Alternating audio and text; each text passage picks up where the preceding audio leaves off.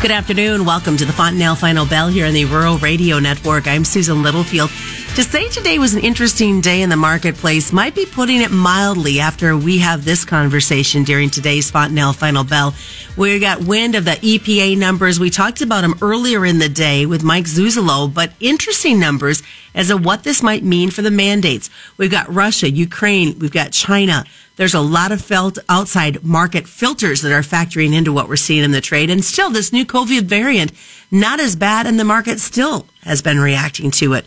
We're going to get the details about this and a whole lot more today as Heather Ramsey joins us. She is with the ARC Group. So let's start out with this EPA numbers that came out. We were supposed to see these back in November. We know that they're supposed to come out sometime, but maybe that sometime might be today. Yeah, sounds like there's rumors floating around that we could see them this afternoon. Obviously, still yet to be seen here at this time, but what the rumors are kind of insinuating is that this could be bad for biodiesel, not seeing the mandate that they were looking for, essentially.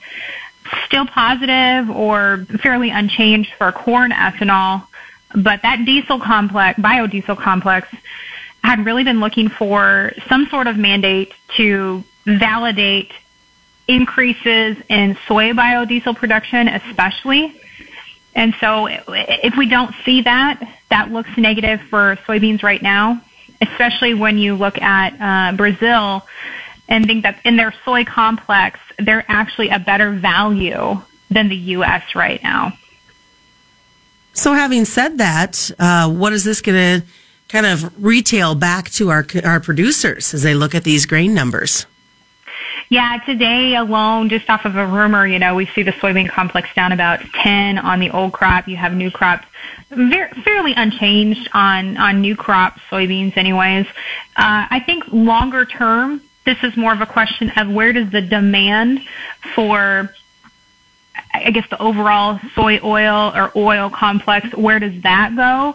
Right now, we still got a lot of support between the palm oil, canola oil, soy oil. That market is still very supportive. And so there'll be definitely some, inherent floors put in place with that trade, just because of that support. But when you look at from a massive amount of growth standpoint, I think the soybean complex was really looking for a biodiesel mandate to really give us that oomph, that sort of push to say, hey, now the new norm is going to be X from a dollars per bushel standpoint on soybeans. And if we don't see that, then we're left looking for what's the next push, So our downward slide looks a little bit bigger, potentially, if there's no supporting biodiesel added into that soy complex. Does that make you nervous? That's a great question. I don't know if in the near term it makes me very nervous. I think from a long-term standpoint, it definitely makes you put more importance on doing better forward planning when we're given opportunities and given good numbers, because they don't have that likelihood of them sticking around as long as maybe we've thought, based on not having a biodiesel mandate. Now, we could be totally wrong, right? They could still come out and announce something. But even if it's not kind of as aggressive as what we're looking for, that definitely kind of lowers that high-end ceiling levels that we were sort of hearing getting tossed around the market. And I don't know that it lowers the bottom end any at this point in time, but it definitely leans toward being able to slide back towards those lows we had seen in the last 6 to 9 months or so. Yeah, I don't know that it puts new lows in, but it definitely gives us more opportunity to slide if we don't have that big increased demand we were looking for. We've got a lot of issues going on, a lot of eyes watching what's happening globally, and we kind of talked about it a little bit at the beginning with what's going on with Russia and the Ukraine, and then we're going to throw China into this whole mixture. It makes for a pretty interesting trifecta. Yeah, there's just a lot of political tension going on right now that it's sort of taken a backseat to some of this, some of the COVID stuff that we've been trading, and the demand stuff we've been trading. But when you have political action, or what I should say, a political sanctioning against China and their Olympics, right? Like we're not going to send any diplomats there. And then you have this discussion going on today between our President Putin Russia's between Biden and Putin right now. That conversation around Ukraine and who's building up troops and who's not, and why are we doing that? And this isn't a friendly borders type of situation. We just had the sanctions against Crimea when President Obama was in office, and how that negatively affected the livestock industry. There's really not much left that could happen to Russia that wouldn't be a negative impact on our markets here, specifically ag-related. That then you also have China watching in the background to see how we're behaving, how the U.S. is behaving with Russia as well. So it's kind of it is just all sort of one big circle of who's talking to who and who's doing what, and how is the leading democracy in the world interacting with these two countries. So that, I think, is definitely getting watched. At this point, any new sanctions that the U.S. would put onto Russia most likely affect raw commodities negatively, and that does include ag and livestock. Well, you look at what's been happening in this wheat market, and I know that there has been a lot of talks and ties back to how this crop is growing. And then you look at the Ukraine, and we know that China has been looking to purchase some cheaper corn from them. It's just an interesting mix that's coming together and how it's affecting our producers here. Yeah, and when you look at, so in the world, wheat being like the largest production, right, between Russia and the Ukraine, those two, not getting along and, sort of tossing negatives at each other. Those are the two largest exporters of wheat in the world. And so to have tension over there really does put a big risk onto that side of the market, onto the wheat market. And we've seen that in pricing between a short crop and political tensions. Well, stick around, folks. We've got a lot more coming up as we continue. It's the Fontanelle Final Bell on the Rural Radio Network.com. At Fontanelle Hybrids, our dealers make the difference in the products we sell. Here's Fontanelle dealer Kevin Callwhite from Humphrey, Nebraska. We've had wonderful success. We do a lot of field trials, side-by-sides, and test plots to help fine-tune products for our customers' specific needs. I have peace of mind knowing that next year's products will be selected and tested by someone that knows our farms and knows our area, and that's Fontanelle. For more, visit Fontanelle.com. Always read and follow grain marketing and all other stewardship practices and pesticide label directions.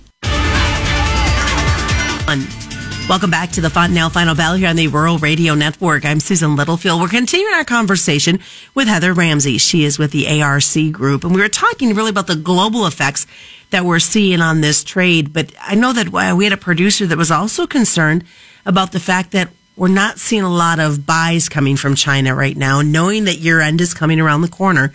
Do you think there might be a flood of purchases so we can stay in that phase 1 compliance?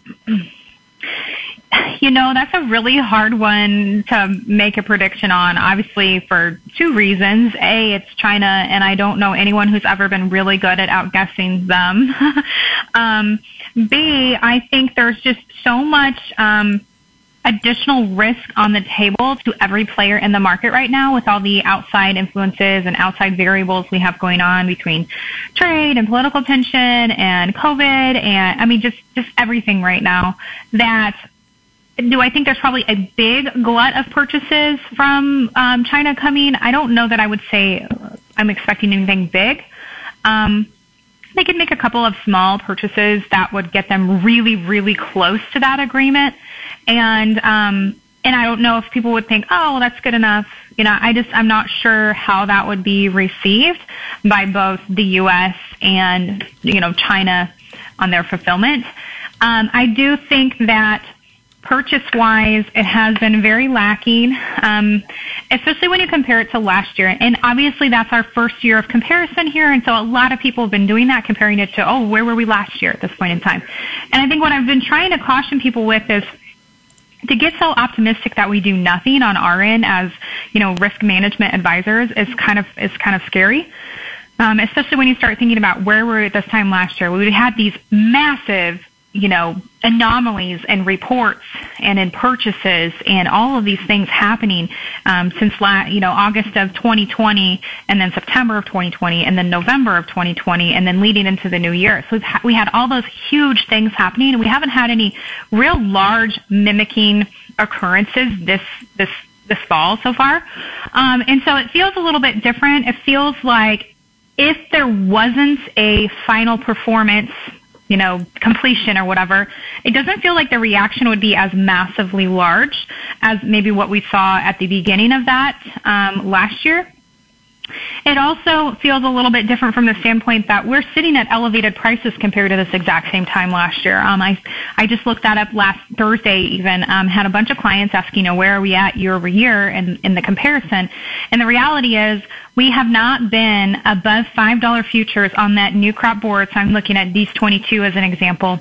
We haven't been above $5 futures and planning for the next year since 2013. So it's been a long time. We weren't even there last year. At this point in time last year, we couldn't go sell D's 21 corn for anything above $5 futures yet. We were not there by a long shot. And so looking at that from my position, being in risk management and trying to take care of farmers, we have to keep cognizant of that. Even though there is, potential for purchases to come and things like that, we sort of have to, weigh out the risk of what's more important. Do we wait and try to outguess China, which nobody is really good at, or do we sit over here and know we're in the 550 mark on, D's 22 corn and in the 1230 mark on Nov 22 soybeans? Do we know that and try to figure out how to put together some base protection and planning? And so it's been a really weird environment the last couple months, seeing really, really good numbers, knowing that our first thought is to compare this to last year, and it's sort of frazzled volatility and not seeing that. And then how do we make good decisions about it as, risk managers? So I know that was a little bit of a wordy answer to that question, but it's just so hard to try and predict anything in this market anymore. We could come in tomorrow and something not even on our radar today will be the driving factor. And so it like I said, it's just been really hard to try and peg where things are going. We sort of have this range we've been trading in. I think that's one nice thing about sort of having a quieting of the market over the last 2 to 3 months, is we've been given a pretty solid range. It's going to take something drastic and big to really bump us above it and below it at this point, which is a little bit of a comfort. It would give us a little reaction time as the farmer, at least is kind of my opinion anyways. What about weather in South America? It's been talked about here this last week or so that dryness was going to happen in December. We're seeing this even after talks of some possible bumper crop numbers. Yeah, so I do think that there probably is a real issue with weather in primarily the southern parts of Brazil and Argentina is what I've been reading. One of the things about Brazil as a whole is I think when people read, the southern parts of Brazil are struggling with dryness, for some reason it's like they think, that's like the southern part of the U.S. struggling with dryness, and it's pretty limited amounts. It is, but it isn't. Heather, so what's the best way for folks to get a hold of you? Yeah, they can check us out online at agrosconsulting.net, or feel free to give us a call in the Lincoln office, and we'll get a broker available. It's 402-484-7474. We're more than happy to talk to anyone at any time. All right, that is today's Fontanelle Final Bell, being brought to you by Fontanelle Hybrids and all your local dealers right here on the Rural Radio Network.